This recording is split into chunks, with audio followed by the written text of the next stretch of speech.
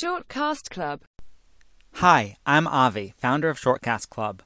Each week, we highlight some of our favorite episodes on Shortcast Club. If you like variety, this is the podcast for you. First up today, a newcomer to our platform, Dr. Wes Ely, who is a professor at Vanderbilt, an ICU physician, a researcher, and founder and co-director of the Critical Illness, Brain Dysfunction, and Survivorship Center. His podcast is Dr. Wes Ely's Medical Updates. In this 3-minute episode, he explains what is the pause, a ritual when a patient dies. In the modern, science-driven world, it's easy to forget about the hazard of moral injury and how to prepare ourselves for that. Hey friends, Dr. Wes Ely here, and I want to talk about something fairly serious, death in the hospital setting, and how should medical professionals handle themselves and the circumstances when somebody's just died under their care in the hospital room. And something very intense happened this week with our team. I'll tell you the story here in a second. But what I'm going to introduce to you, anybody in the medical professional or families who want this to happen for their loved ones, is what's called the pause. And you can find this on the web at thepause.me, just the words thepause.me. So a man under my care, under our team's care this week, died, and it was a hard, unexpected death. Afterwards, we were all sitting there kind of our heads spinning about what had just happened. And the fellow in the room said, I want to call for a pause. And out of respect for this person, we would like to have a moment of silence. We'd like to gather around his bed. And this was a person, she said, who was alive, who had family, who we know outside the room, who had loves, who is now gone from our world. And out of respect for this person, let's have a silent pause. We put our hands on the patient's arms and legs. We all quietly possessed that moment for all that it was worth and could be for all of us, lifting this person up in dignity and in self-worth. And each person in the room brought what they wanted to bring to that moment, this pause. We sat there quiet for like 30 seconds. And this is for the patient to respect their dignity, to lift them up. It's for myself as a physician who's processing the pain of maybe I feel like I failed this person, maybe I've made a mistake in some medical decisions, or maybe none of that's the truth, and I am just so affected by the fact that a human being is now dead who I was talking with, trying to help make plans for his future, and so on and so forth. This is done sometimes in the medical setting right before organ donation at the time of transplantation. It's also done for recipients at the time that they know they're getting organs from somebody who has died. There's lots of ways that this could lift us up as human beings, help us heal, help us process pain. During COVID, we didn't do this enough. We needed to do this more. And instead, what happened was a lot of people felt moral injury and left the field of medicine because over time, we just got beaten up and developed PTSD and depression. And so I'm taking time today to make a video for you about this idea of the pause. I wonder what your thoughts are. Please share them.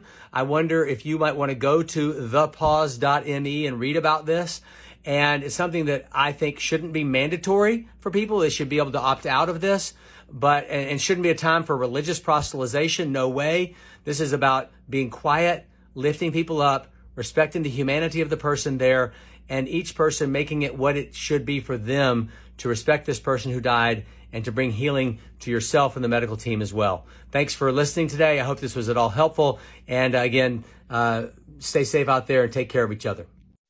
It's reassuring to me to know that even after facing death countless times, our medical professionals remain very human and care so much for each patient. Next, a 1-minute episode from a different kind of doctor. Dr. Ben Crosby is a professor of communication. In this episode of his podcast, Trivium U, Timeless Training for Professional Communicators, Dr. Crosby shares the best advice he ever received on using humor in a professional environment. Here's the best advice I ever got on using humor in a professional environment. Don't tell jokes. Be witty, be humorous, but don't tell jokes. What does that mean? A joke is something that has a setup and a punchline. And usually when there's a punchline, it comes at someone else's expense. Second, sometimes jokes fall flat. And when there's a setup and a punchline's coming, there's a lot of expectation on the part of the audience. They're expecting to laugh. And so if that joke falls flat, you look like a fool. Leave joking to the professional comedians, to the stand-up comics. Your job is not to tell jokes. You do want to bring in wit and humor. What does that mean? That means telling some self-deprecating stories from time to time, sharing a funny meme that's not offensive once in a while, and using your extemporaneous brain to offer a funny quip when one occurs to you. But don't tell jokes. They almost never work. You are a professional who has wit, not a clown who's applying for a job.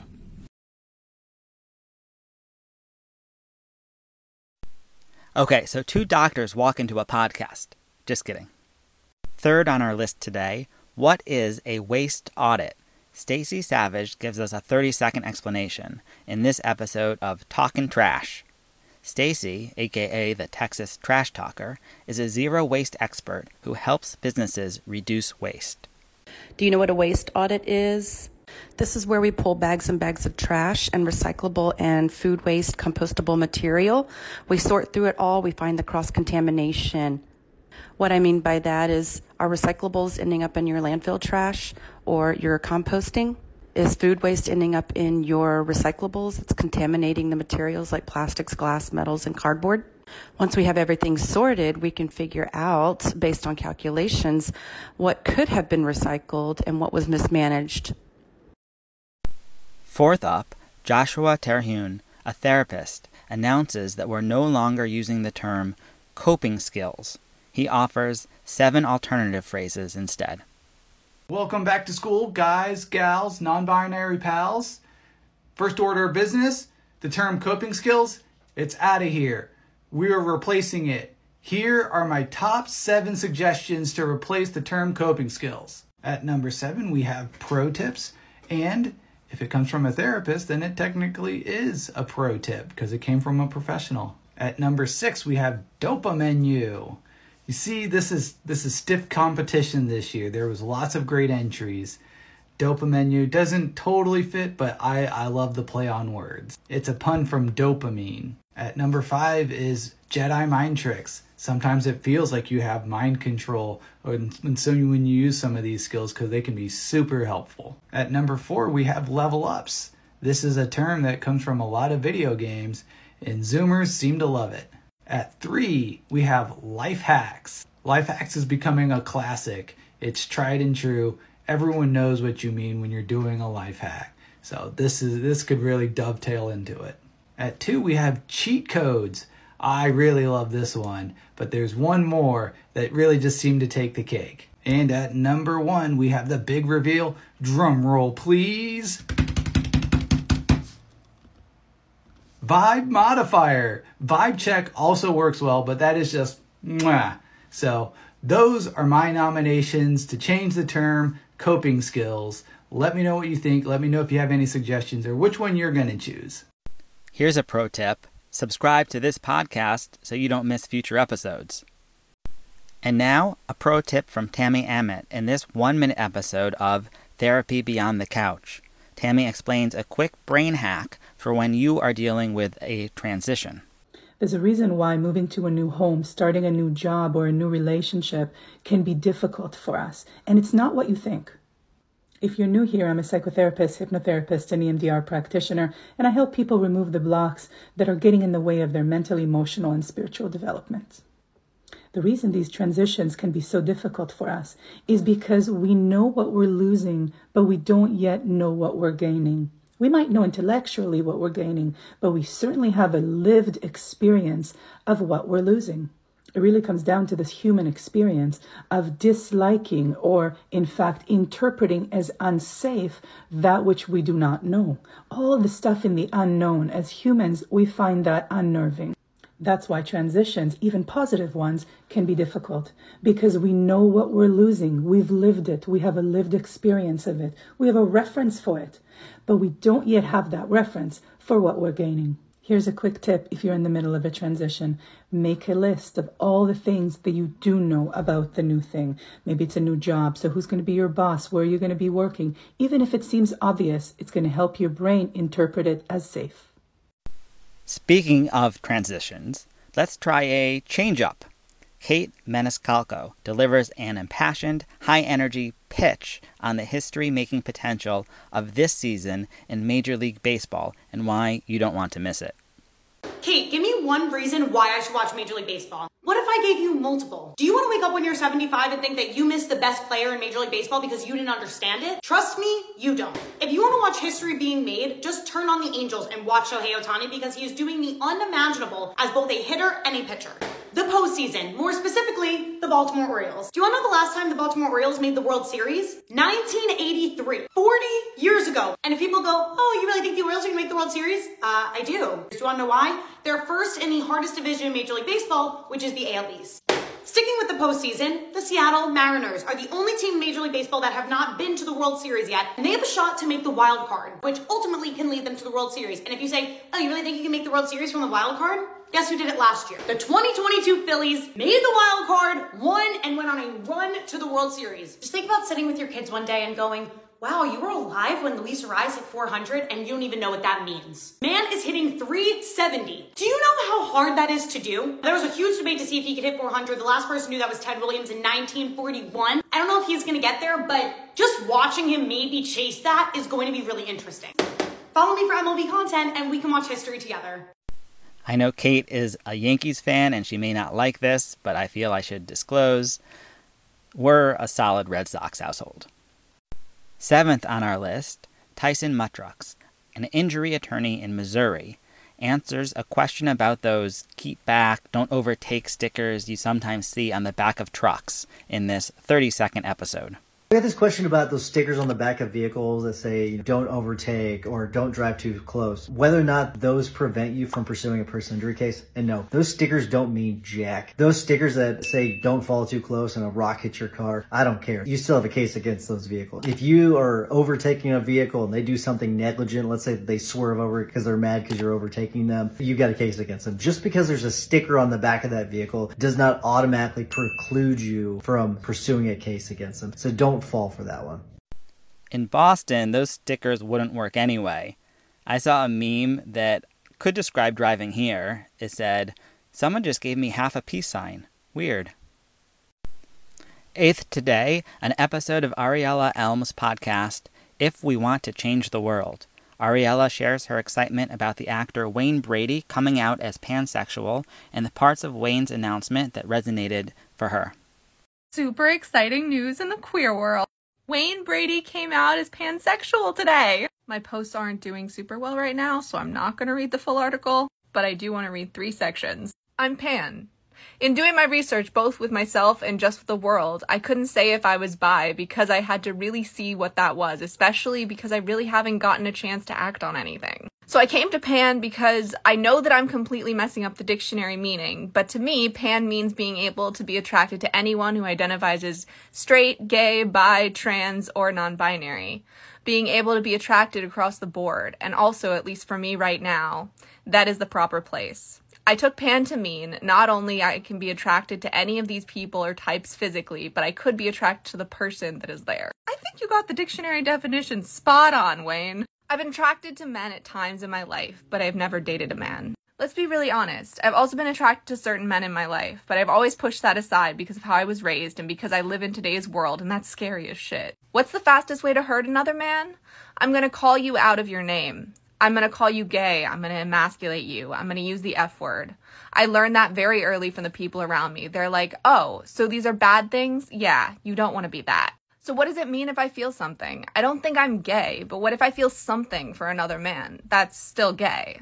I was already bullied with a bunch of other shit. I didn't want to add a top hat on top of that suit. a shame cake, just eating it every single day and then worried about people finding out. I've always had a wonderful community of friends who are in the LGBTQ plus community. People I've grown up with in shows, gays and lesbians, and later in life, my trans relatives and my niece. I've always had that community, but I've always felt like a sham because I wasn't being forthcoming with myself. I could speak out about Black issues because I can't hide that. And you can play at being an ally until the day that you truly say, this is who I am and I want to stand next to you. I always wanted that day to come. This is lovely and wonderful and amazing. It's also another name to add to the list when they cast a straight actor to play a queer character. And we always say, but you could have cast. And now we can say, but you could have cast Wayne Brady. And instead you chose this person? That's very exciting to me. Welcome to the community, Wayne Brady. We are happy to have you. Next up, we hear from Sumana Jetty in her podcast, Evidence-Based Workplace Wellness. She opens with, all workplaces need a post-vacation reintegration strategy. Say that 10 times fast. Let's hear from Sumana on what that means.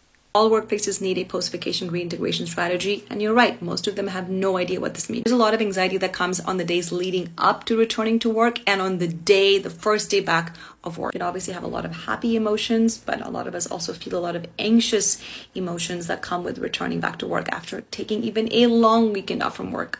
Lots of work, lots of emails, organizing tasks, lack of concentration, little knowledge of what happened when you were away from work. Here's a really simple post-vacation reintegration strategy that all managers in any workplace can use. Have a debrief, bring them up to speed and up to date about everything that happened while they were away. It's going to improve trust, motivation, commitment, and performance. Another strategy to facilitate readjustment. Managers assign a less complicated task in the first 2 to 3 days when employees return to work after vacation. You want healthy, sustainable employees. The last thing you want to do is to give them something super complicated, a time-sensitive request. When they're done that on the first day when they return back to work after taking a vacation. These strategies are not hard. Any manager, any workplace can adopt them for employee wellness and for sustainability. When are you going to try it? Put it in the comment. Cheers. 10th, let's hear from Janelle Romero, a New York City labor and employment lawyer, on what's the story with the Lizzo lawsuit. For background info, Lizzo is a rapper, singer, songwriter, actress, and musician. She was the Time magazine's 2019 Entertainer of the Year. Recently, 3 former backup dancers filed a lawsuit against Lizzo and her production company. Janelle helps break it down for us and provides some professional perspective. I feel bad for Lizzo. I read that 44-page complaint, and the way the headlines don't match the story is too much. I'm a discrimination attorney, and I file these cases all the time here in New York City. People are speculating what they think actually happened. You don't have to do that. It's literally written in the allegations. Let's talk about them. The plaintiffs are 3 professional dancers who were first introduced to Lizzo when they were contestants on Lizzo's show on Amazon Prime, competing to be her backup dancers. One of the biggest things Lizzo's being attacked for on the internet is fat shaming. Let's read what the plaintiffs themselves said actually happened in their complaint. On or about April 21st, 2023, Miss Davis was called into a private meeting with Lizzo and the choreographer. Lizzo and the choreographer questioned whether Miss Davis was struggling with something as she seemed less committed to her role on the dance cast. Lizzo and the choreographer pressed Miss Davis for an explanation as to why she seemed less bubbly and vivacious than she did prior to the tour starting. In professional dance, a dancer's weight gain is often seen as that dancer getting lazy or worse off as a performer. Lizzo and the choreographer's questions about Mrs. Davis's commitment to the tour were thinly veiled concerns about Miss Davis's weight gain, which Lizzo had previously called attention to after noticing it at a music festival. Although Lizzo and the choreographer never explicitly stated it, these questions, accompanied by Lizzo's statements made after the South by Southwest Music Festival, gave Miss Davis the impression that she needed to explain her weight gain and disclose intimate personal details about her life in order to keep her job. What were the comments made at the South by Southwest Music Festival? We don't know, because for some reason they forgot to put them in the complaint. Ms. Davis shared that she had been struggling with anxiety and depression and has been diagnosed with binge eating disorder. Ms. Davis explained her diagnosis and struggles, but made it clear that in spite of her mental health struggles, she was still committed to the tour and performing to the top of her capabilities. In response, Lizzo and the choreographer dismissively offered Ms. Davis time off of rehearsals to attend therapy. This offer seemed strange to Ms. Davis and made her feel like if she accepted time off, Lizzo and the company would see her as too weak to continue as a member of the dance cast. Accordingly, Miss Davis declined, thinking it was the only way that she could keep her job. What's being alleged here is not necessarily weight discrimination. It is actually disability discrimination, because they're saying that her weight is tied to her binge eating disorder, her anxiety, and her depression diagnosis. You need to read past the headlines. Not everything is so black and white, guys. Is it possible that Lizzo was calling this girl out on her weight? Yeah. Is it possible that Lizzo just noticed that this girl was down because she had anxiety and depression, so she called her out on being less bubbly and vivacious, and the girl took it personally as an attack on her weight?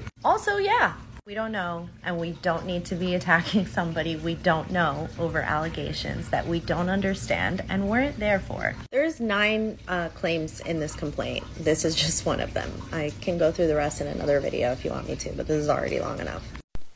To wrap it up, we have a bonus 11th segment this week to send you out on a positive note. Samantha Chung serves us a perspective shift on problem solving. This is from her inspiring shortcast, Simplifying Sam, the Shortcast. Okay, so you can't solve a problem from the frequency of the problem. What does that mean?